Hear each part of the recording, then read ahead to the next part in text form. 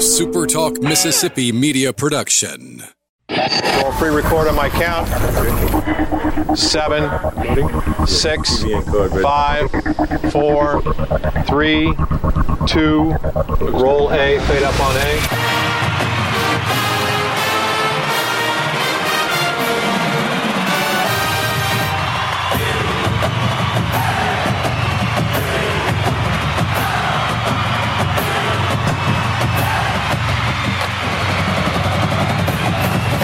Southern Miss to the top. You're tuned in to the Eagle Hour. Hey, good afternoon, everybody. Welcome to the Friday edition of the Eagle Hour. Glad you're with us wherever you're listening this afternoon on the Super Talk Radio Network or maybe online as we stream the show live every day around the world. Glad you're with us. Hope you've had a safe and good, productive day. We've got a good show today. One of the great basketball players from the ladies' Golden Eagle basketball team is going to be joining us here in just a couple of moments. Al Holder has a bone to pick with me and Luke. He's going to be joining us a little later in the show. But first, I want to thank Dickey's Barbecue Pit for continuing to sponsor the Eagle Hour, even through these hard times. I want to remind all of our listeners that Dickey's is providing that delicious food that they cook every day. You can get through the drive-thru, or they'll deliver it to your home. Just go to dickeys.com. Luke, how are you today? Doing good, man. Sorry I got here late. I've been recording Facebook videos every day as we walk towards Easter, and I looked down, and it was like 1:04, and I was like, oh, snap, I've got to get on the air. So, yeah, having a great Friday, Bob. Enjoying, we're just count down until this order kicks in at 5 o'clock, just making sure we got everything we need, and it looks like we do. So there we go. Good Friday. All right, our first guest, this young lady just finished her Southern Miss basketball career, 117 games, 959 points, 517 rebounds, 83 assists. Respect Leaphard on the Eagle Hour. Respect, we're glad to have you on the show, dear. Thanks for having me. You mean you couldn't let them talk? You couldn't talk Coach McNellis into setting up some stuff where you could have scored, let's see, just 41 more points and you'd have been in a 1,000-point club. Did you ever ask her about that? Well, I actually did make the 1,000-point club. Oh, you did? Okay, good. Well, yeah. Well, my statistics are old then. Well, good. Well, good. I'm glad to know that, and congratulations. We're glad to have you on the show. We talked a lot about you over the last couple of years on this show, and not only are you a great basketball player, Luke and I always thought you may have had the best name in college sports. Yeah, it's pretty different. How did you get the name Respect? I don't know. I mean, I guess my mom having me young and her older sister just taking initiative to try to name me and just something different. Yeah, well, she did it. And I just, Luke, you said that to me one time. It was the best name in sports. Am I right? It is, because she's a basketball player and she's always jumping for rebounds and she plays with a lot of heart. And because of that, you get mad respect. So, like, her whole name was meant to play, post play for college basketball. Well, does it seem like it went by in a flash, Respect? I mean, it definitely does. Like, me and Shantae always have flashbacks. Like, you remember our freshman year? And that was like 4 years ago. So it was kind of like a time capsule. Right. But I guess it's filled your brain with great memories and great friendships. Am I right about that? Oh, yeah, of course. All right. Talk to us about playing college basketball. How difficult was it to make the adjustment from high school? And when you think back on it now, what comes to your mind first? What puts the biggest smile on your face? The growth, from coming in from high school. Like, I always practice intense in high school, but college is like intensity times 10. So it's like thinking you can't do something and it's just intense, and then going to like my senior year where everything is like second nature almost, like, being able to run sprints and still stand up at the end, stuff like that. It's just the intensity level and just the growth within myself that I see and how I offer, help or anything to others around me. In my freshman year, I couldn't do that. So It was just the growth for me. Right. Luke? Respect, we had Shantae on the other day, and you guys came in together. And I just want to commend you publicly on the air that you did not pull a Shantae Hales and go hide under your bed. I think maybe Shantae was the only player that could fit under a bed. But it was a grind for you ladies coming in, wasn't it? Oh, yeah, we had to grind for every second we touched the floor. So, when you came in as kind of walked with us, how you got to Southern Miss, and because you are from Florida, and we were talking to Shantae, she was about 45 minutes away. They could send a coach up Interstate 59 and pull her out from under the bed, say, no, you're going to play. If you'd have made that decision, we'd have had to send an airplane down after you. How was the transition, and how did you get to Southern Miss from Fort Myers, Florida? I guess I was considered a top player in Florida, but I always wanted to get out of Florida. I mean, my dream school was USF, but, I always wanted to get out of Florida if I could. And Coach McNelis made that happen, and she just stayed true to me and actually believed in me and what I could do. And, I valued that about her. So I just came and took a trip to Mississippi, did something different. I've never been here, so I've never been a lot of places outside of Florida, but it was tough, being like 10.5 hours from my family. But, I have a good support team. So, they helped me and they pushed me through times where I felt like I wanted to hop on the plane and get home. But another thing, and my mom would not let that happen. She wouldn't even book me a flight. My freshman year, I probably didn't even know how to book my own flight. So she wouldn't let that happen. And Coach McNelis didn't let that happen. And so you had never been to Mississippi before. Now, let's be honest. The fast pace of Florida, the slow pace of Mississippi. Did it take you a while to get adjusted? Was it weird living in a new place? No, it definitely was weird. Like, just like going outside, like having something to do all the time, like in Florida, and just fast paced, like you say, and just a lot of stuff around, a lot of activity. And then I come to Mississippi, and it's like more calm, cool, collect, chill vibe. And it's actually different. I actually like it because it's just a total opposite. It's something that I'm not used to, and I like things that I'm not used to because it puts me in a different, position in life and anything. Right. Now, you told me before we went on the air that you hadn't been able to go home because of the virus and all the lockdowns. You're here in town, right? Yeah, I'm still in Hattiesburg. Florida was locked down. I got you. Now, you played for a lady that we love on this show. We've been saying that all week, but it's just true. Have you got a good Joy Lee McNelis story you can share with us, Respect? Something that really exemplifies what an unusual person Coach really is? Well, there's so many, but I could never forget. I think it was my freshman year after we lost against Mississippi State.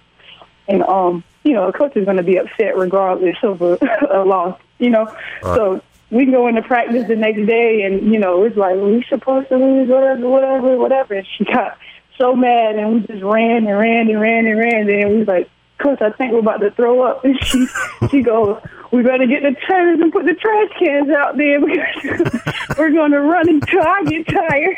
But it was just an eye-opening moment. Like, just because, you lost and whoever says you're supposed to lose, you shouldn't be okay with that. And it was just funny after we looked back at it. But in the moment, it definitely was not funny. Now, we've had people tell us that she's tough. I mean, she's tough on her players. Is that true? Oh, definitely. But you have to be, especially with like people like our age, and younger. You just have to be because most of us, like myself, we come and we're just, here sometimes alone. So we have to find the guidance. And she, being tough and like teaching us, values that apply on and off the court is very important, and she does well with that. And another thing we've gathered in talking to some of your teammates over the past several days is there's a great love between you young women and Coach McNelis. Oh, yeah. Definitely. Is she the kind of person now that'll be an influence on you the rest of your life? Oh, yeah. Oh, yeah. I couldn't forget her if I wanted to. Like, she's made a lot of changes, and she's influenced a lot of my decisions I've made since I've been here. Right. That's a great line, Luke. I couldn't forget her if I wanted to. Nobody can. There's only one Joy Lee. Respect, I do want to ask you this. We didn't get to talk to Shantae about this, but it was pretty obvious for especially the last 2 years, how Shantae Hales was really the captain and the general on the court. And I just want to ask you specifically, how tough was it for you guys, not just for 1 year, but for 2 years? The Lady Eagles down the stretch, we lost our floor general. It was just crazy injuries that happened. What was it like, and how did you guys pull through? I mean, through that stretch, it had nothing to do with on the court. Everyone had the ability to make it to this level. Only thing that changed within us is the chemistry off the court. By getting to know each other, being able to know and identify each one of our strengths as, a teammate and know what we can do best with it and work with what we had. So that's really what made the difference and made the change, during the stretch. Yeah. What's next for you, Respect? Hopefully, pursuing my career as a, professional athlete, or, go and take the role with my major of criminal justice and my minor in psychology. Try to do something along the lines of juvenile delinquency. Well, that sounds good. That sounds like a great plan. Look, we're sorry you couldn't go home, but we're glad you're here. And, of course, this is your second home. And right. You'll always be a big part of Southern Miss women's basketball, dear. And we thank you for your time and wish you nothing but the best of luck in the rest of your life. Thank you. Okay, Respect Leapart, everybody. One of the great basketball players that's been on the floor here the last few years, and we're glad that she was on the Eagle Hour. All right, when we come back, Al Holder has a bone to pick with me and Luke. We'll let him have his say right after this. Uh-oh.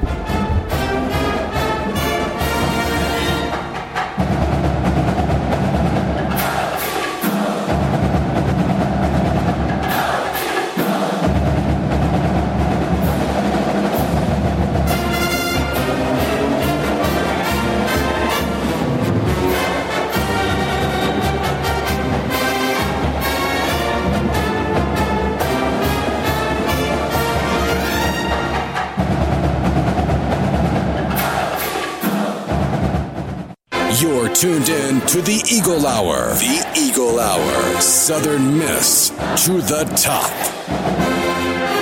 Hey, we want to thank Respect Leapart for coming on the show. Delightful young ladies. Had so much fun this week interviewing some of these basketball kids from Joy Lee's team, and they all know that she's quite a character, but a lot of love between these young women and their basketball coach. This segment is sponsored by Campus Bookmart, campusbookmart.net. I suggest you might want to go on the internet, campusbookmart.net, and order your Southern Miss apparel. They'll deliver it right to your front door. We sure appreciate those folks and want to encourage everybody to support them through this difficult time. Campusbookmart.net. All right, last week when Founders Day rolled around, Luke and I were talking about historical figures in Southern Miss history, and we got around to football, and I threw out the name Bobby Collins, and I said I thought overall Bobby Collins was probably the most iconic football coach we've had and the guy that set Southern Miss football on the map. Well, my buddy and our official baseball correspondent of Eagle Hour got in touch with me and told me I was wrong about that, so I invited him back on the show. Al Holder is with us, and Al, first of all, glad to see that you and your family are all doing okay. And where did I go wrong in saying Bobby Collins was the most iconic football coach at Southern Miss? Well, let me give me a minute and let me give you a few statistics. Go ahead. Bobby Collins was 48, 30, and 2. Jeff Bauer, in 18 years, was 119, 83, and 1. Thad Pivan, from 1949 to 1968, that's 20 years, had 19 straight winning seasons, 2 national championships, 1958 and 1962. And these weren't obscure national championships. They were AP, UPI, College Division national championships. The only losing season he had was his last season, 1968. He was 139, 59, and 2. He beat Alabama several times, Georgia. He beat Virginia Tech, North Carolina State, and if I'm not mistaken, the 62 NC State game was in Mobile, and we held them to minus 25 yards total offense. He's a member of the 1987 College Hall of Fame, and he's the only football coach from Southern Miss to be in the College Hall of Fame. I say he's the best. Luke, it sounds like I've been corrected. I won't talk about you particularly, but yeah, I mean, that's a good case for it. I thought, if Sander was on here, we're probably going to get an FCC fine when I say this name, but I thought that Ellis Johnson was it. Sorry for mentioning it.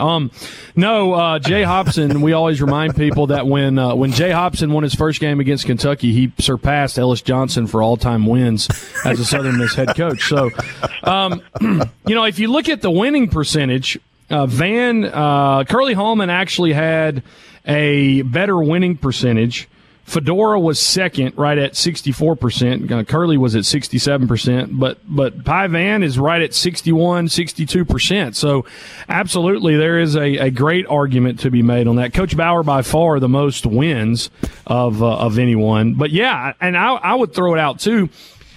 What defines a coach is not just the longevity or the consistency; it's the wins that he pulls off too. When you look at P.W. Underwood, he actually had a losing record, 31-32. But I told you guys off air, maybe one of the most important victories in Southern Miss history was the 1970 game against Ole Miss when they beat Archie Manning. So every single one of these coaches on the list, other than EJ himself, Elos, has something that catapulted in their head coaching career that took Southern Miss football to the next level. All right, Al, put in perspective these two national championships, because that's something a lot of people may not be completely aware of. But as you say, these were legit. How was the national championships divided up back in that era? They had university division and college division. It's kind of interesting that in that era back there that we had this division between these schools in the so-called major conferences and the schools that were in smaller conferences. And we've gone back to that, it seems like. But the UPI, was it Universal United Press International and AP Associated Press, they actually voted on the university division and the college division teams. In 58, for instance, LSU was 11-0, and Southern Miss was 9-0. And there's a little known fact here that back then they tried to get LSU and the Sugar Bowl to agree to play Southern Miss in the Sugar Bowl in January 1 of 1959. And LSU wouldn't have anything to do with it, and they ended up playing Clemson. I think they beat them 7-0. But there was a movement to get that done to see how the two divisions played out. But and going back to Bobby Collins, Bobby Collins had some great football players and some great teams. I mean, they were some fun teams to watch. Jeff Bauer is by far my favorite guy in Southern Miss history. I love Jeff Bauer, and I thought he did more for our program in an era when there was more press and more publicity, and he had some big wins and was so consistent in his teams. He recruited the kind of players you could be proud of. These kids, he helped them grow up in the program, and by the time they were juniors and seniors, they were really, really good football players playing on really good football teams. So we've just always had this kind of chip on our shoulder that we do things a little differently, a little better than most everybody else. And I think Bear Bryant said at one time that the one team he hated to play more than anybody on the planet was Southern Miss, because his teams always win or lose, just got the heck beat out of them. Right. And that's a great tribute. Right. Al, I know you're aware of this, and I'm not sure how old you were, Luke, in this era. You were pretty close to playing, but year in, year out, Jeff took teams over to Tuscaloosa every year, and Tuscaloosa or Birmingham. It was like an annual trip. Yes. My wife and I missed very, very few of those games, and we always went out with the expectation of winning the dadgum game. And many of them went right down to the wire. And one thing everybody knew on both sides of the ball, and I had a very good friend up in the Delta that was an Alabama alumni, and he would be quick to tell me this: the most physical football game you could ever watch would be a game between Southern Miss and Alabama, right? Yep. I was on a bus going from a hotel downtown out to in Birmingham, going out to the football stadium out there, and that was Gene Stallings' first year. And somebody on the bus was saying, "I hope Stallings knows who they're playing today." And as it turned out, of course, we beat them. Right. And me personally, if we're going to play one of those so-called money games, I'd rather go to Tuscaloosa every year. And then any other place, I'd rather go over there and play. Luke? Yeah, I mean, we did that. I should mention the reason we beat Jim Stallings is courtesy of the toe of Jim Stump Taylor. Shout out to Stump out there. Absolutely. That was the man that did it. But But yeah, when I played, every single year we went to Alabama, and it was a pretty cool trip. We would roll in on Friday, and we would have a walkthrough in the stadium. So we would get to go in the stadium, and we would, fool around, throw the football, kick. Linemen would go through some stuff and just walk around, and you get the sense of the atmosphere. We would do that on the way in, and then we would go to Birmingham, and we would stay at the mall there, in the big hotel. And then on game day, guys, they would bring us back on 459, and the entire interstate was shut down, and our buses would go around all this traffic where 459 merges into 59. And we had the entire road to ourselves. It was amazing. And even when you came in to Tuscaloosa and you would go down McFarland and Bear Bryant Drive right there, I mean, just the amount of people on either side.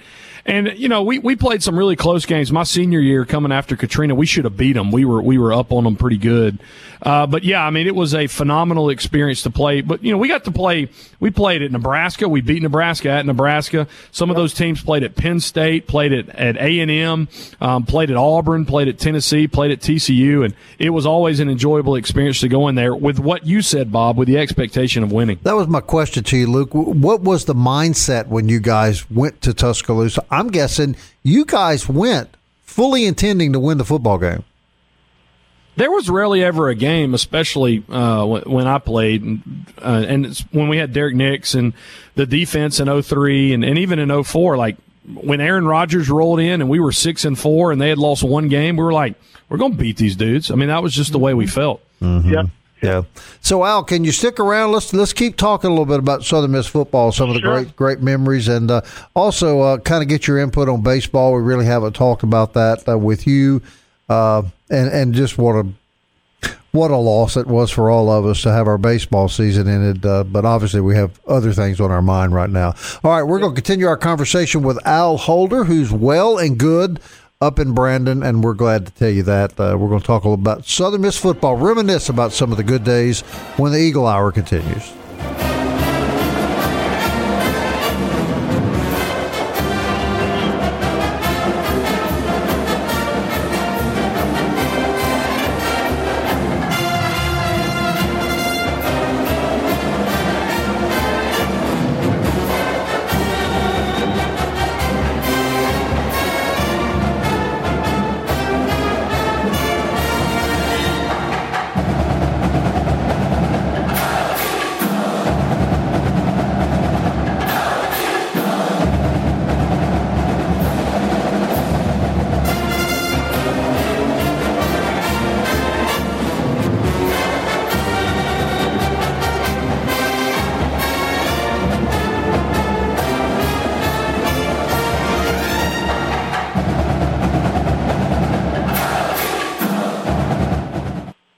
Southern Miss to the top. To the top. You're tuned in to the Eagle Hour.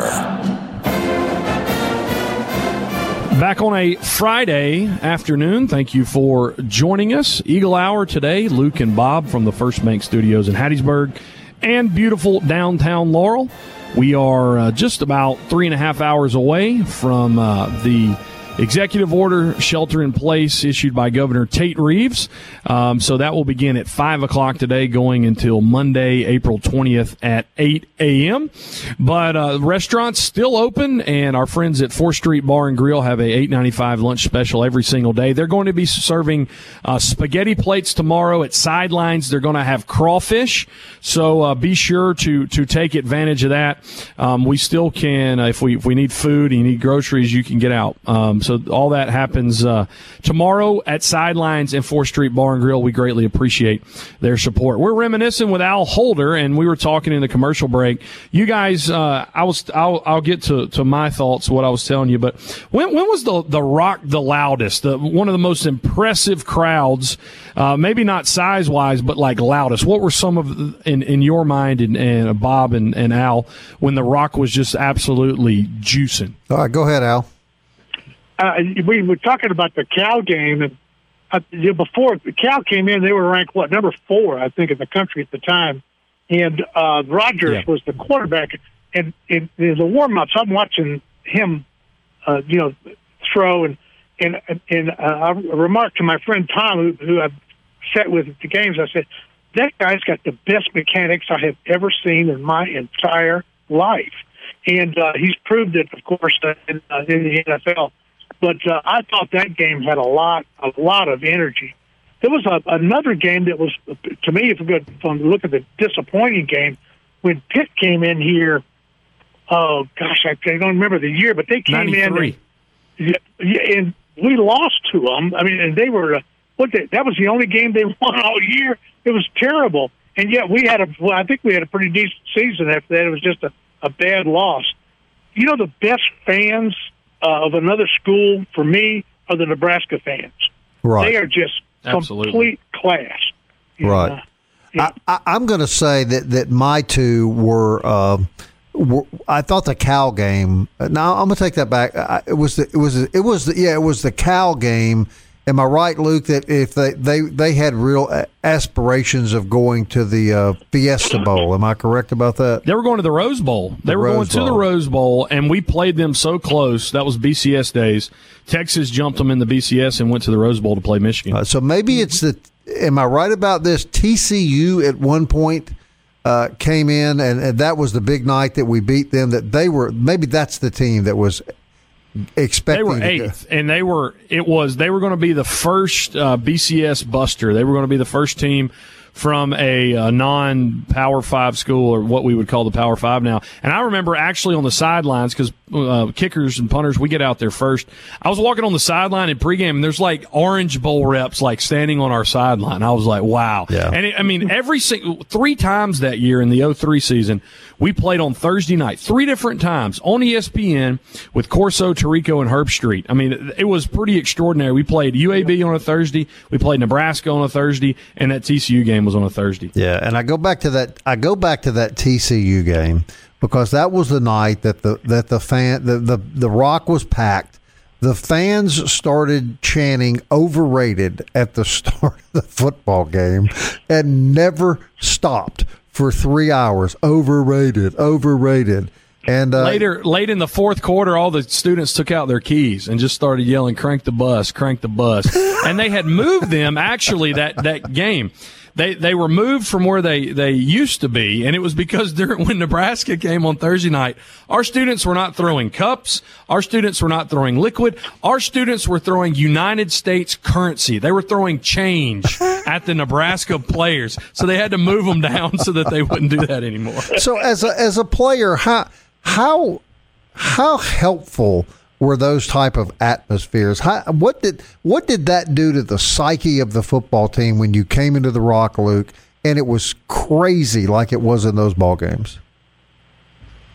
You just felt like you couldn't lose. You felt like nothing that you were going to do was going to go wrong. It just another one. It's the same way. It was disappointment. It was the year before. You remember when Dave Ragone in Louisville rolled in on a Thursday night. We lost by 3 in overtime, but it was the same type of thing. I mean, it was just the crowd's behind us. We're not going to lose this. Total. You feel totally good about your game plan, and that what I started. It was the Memphis game in 03. It was like the second home game. At the end of every game, and I did the rest of my career, I would run over, and I don't know who the frat guys were, but there was all these dudes on the front row. I would jump up on the wall, do my version of the Lambeau Leap, and it kind of took off. And it was one of my favorite things to do on game day was after we had won, sprint over there and just show, especially our student section, what they had meant to us during the game. Right. When you think about those nights and days, Al, put a smile on your face? Oh, boy. I was just sitting here thinking about Luke and his M.M. Roberts leap, and I was going, that was the same year that the track coach, Coach Hall, came and got him to do the high jump. Yeah. All right, you remember that, don't you, Luke? That was it. Yeah. No. Did not happen. We're talking about TCU games. Remember the GMAC Bowl? Yeah. And how that ended with that pass, that touchdown pass right at the end. Everybody's frozen to death. And what another exciting one. We beat LaDainian Thomason that night.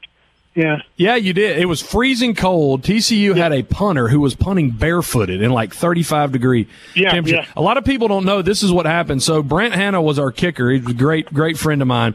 But he had a terrible night, and he was like 0 for 3. So we got down there, and we were in field goal range. Kurt Jones has redshirted the entire season.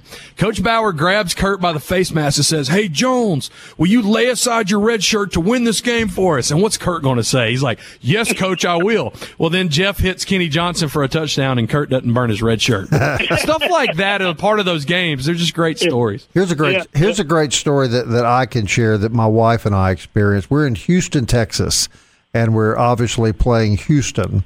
And there's a couple of Southern Miss kids, and they're standing in the aisleway right in front of where we're sitting. And shall I say, they probably have had a little too much to drink. And one of them is getting pretty obnoxious at the Houston crowd. And we hear the Houston police officer walk over and tell him, "Look, I want you to have a good time, son, but you're going to have to calm down." And the kid just keeps on. "Son, you're going to have to calm down." The kid just keeps on. And Angela hears the cop say, "Boy, I don't want to arrest you. I really don't, but you're about 10 seconds away from visiting the Houston jail." My wife gets up, goes over, don't know the kid from Adam, grabs him by the arm, brings him with her, sits him down beside her and says, "Son, you're going to have to be quiet or you're going to get arrested." And he looks at her real sheepishly and goes, "Yes, ma'am." Go, Angela. Great memories of Southern Miss football. Al Holder, it was magical at times, wasn't it? It was.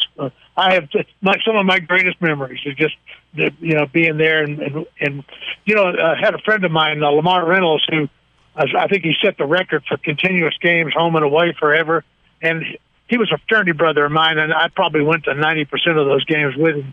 But all over the country, we would just get in the car and go. But it was some fun times. It's great stuff. Yeah. Right. No, I had a good buddy. I know you know him by the name of Ed Justley, who loved Southern Miss football, sure did. And I used to take a lot of road trips with him to some of the away games, and those are great memories. And Luke, I got to tell you, dude, you're my man. One of my fondest memories of Southern Miss was the Cal game when you were on the field and we were coming back, and I want to say had scored and kicking an extra point to maybe tie the game late, and they blocked it.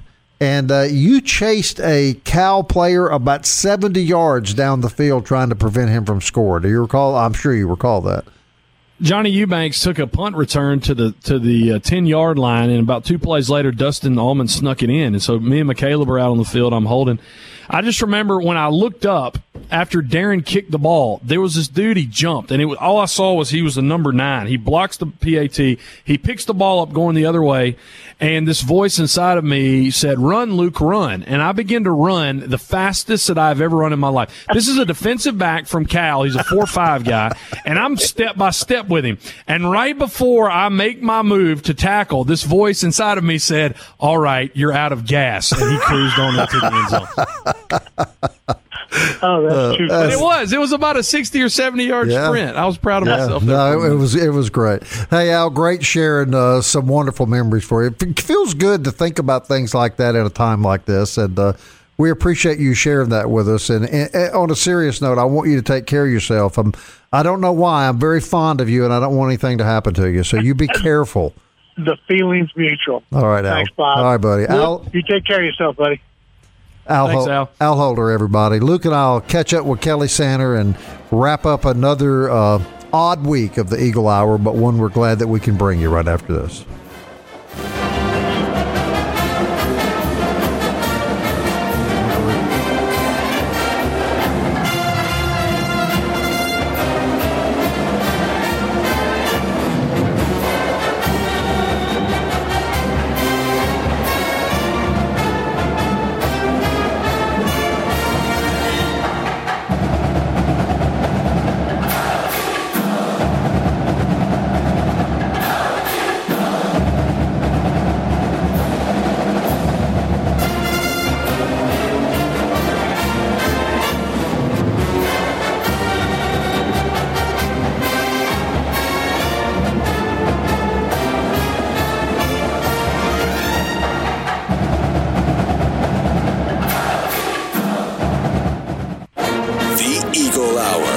Southern Miss to the top.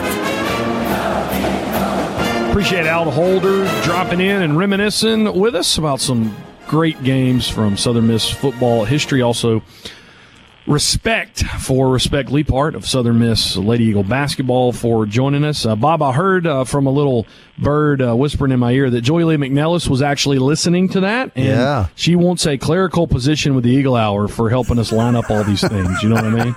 So she can have anything Joy Lee wants, buddy. Joy Lee, just what Kelly and I live off of is Bob's promise that the check's in the mail. So we just want to throw that out there. We'll add her to the list. Toyota Hattiesburg. We can do it. Toyota Hattiesburg, a fourth segment sponsor of the Eagle Hour, ToyotaHattiesburg.com. Also on Highway 98 in Hattiesburg, Mississippi. You can go on their website right now and check out their new pre-owned and certified inventory. Kelly John Sander joins us on a Friday. Beautiful day, Kelly, in Hattiesburg. It is. I don't think anybody's been outside. The scenery's going to be the same for about the next 3 weeks, I think. Right. I get outside. I drive up here to do the show. I open the car door. I race to the door. I get in. I lock the door, and I get outside when I'm going back home, and that's about the extent of it for me. Yeah, like if you're not the lead dog, the view isn't going to change. Well, that's kind of, I think, the boat that most of us are in. Yeah, that's exactly right. I'll follow up Bob and Luke from yesterday. The NCAA actually polled its athletic directors last night in a conference call, and the athletic directors generally feel that next year the after effects of all this virus mess is that they project that attendance in all sports will be down between 8 and 20% next academic year.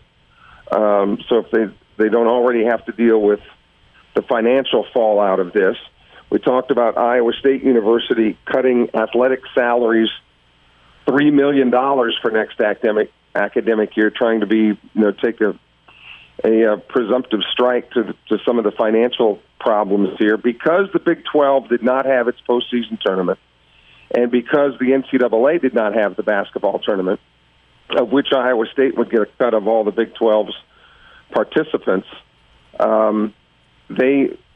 That's why they're having to cut those salaries by $3 million, and they said it could be another $1 million next year in athletic salaries.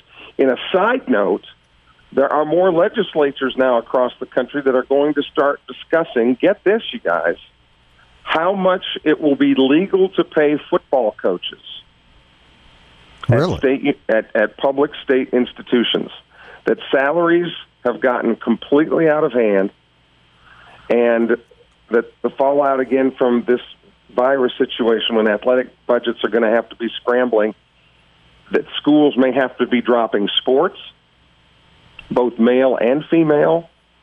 The lid of this thing is just starting to come off, and there is no telling the financial ramifications, how wide and how deep this virus is going to hurt college sports from a financial. Well, I think we've all been reminded over the last few weeks who is really important in our society. You know, what professionals are really the important people in our society. And with all due respect, football coaches, college football coaches are not high on the list right now, Kelly. I absolutely agree with you, Bob. And this has been a debate that's been ongoing. But unfortunately, sometimes it takes things like this to reassess things, right? As to where are we? But you know, from a standpoint, from a free enterprise standpoint, in a capitalistic society, I don't know that you can really tell somebody how much they're worth. Well, I agree with you there. I think that, yeah. I'll tell you who everybody is going up a ladder in the important list are teachers, because there's some parents right now that are figuring out after 5 years of taking Johnny's side that the teacher wasn't a problem. Johnny's the main star. That's 100% correct. That's 100% correct. Johnny's not as special a kid as they thought he was. Yeah. That's 100% correct. Hey, let's not forget too. Let's not, and I told my wife last night, I wish we could figure out how to find the average guy that works at the local Walmart or grocery store and bring them on this show next week to thank them for what they're doing.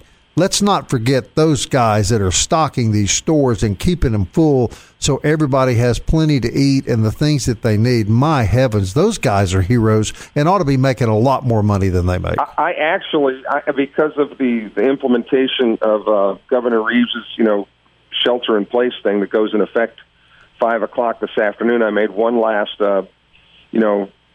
trip to get whatever I thought I would need, and Bob, I actually pointed that out to the workers. Absolutely. I within 6 feet away from them, but I said, hey, thank you all so much for being open and for putting yourselves out there. And, 100%. And most of them were younger people, right. So I don't think they still, right. to a degree, kind of think they're invincible. Right. But you also got to make a living, too. So, yeah, kudos to them. Right. And let's not forget those guys that come around once a week and take all the trash away. I've got great respect. I got great respect for all of these people who in the light of all of this danger are out there every day doing their job so that all of us can feel relatively normal. And I just don't think you can thank those people enough. Preach, brother, preach. Yeah, well, that's right. Okay, well, that wraps up the Eagle Hour for this week. We hope that we've brought you a little relief and maybe a little distraction. We're going to try our best to do it again for you next week. It's for my buddies do the show with me every day. You guys lay low now and take care of yourself. And until we talk again, everybody, Southern Miss. To the top.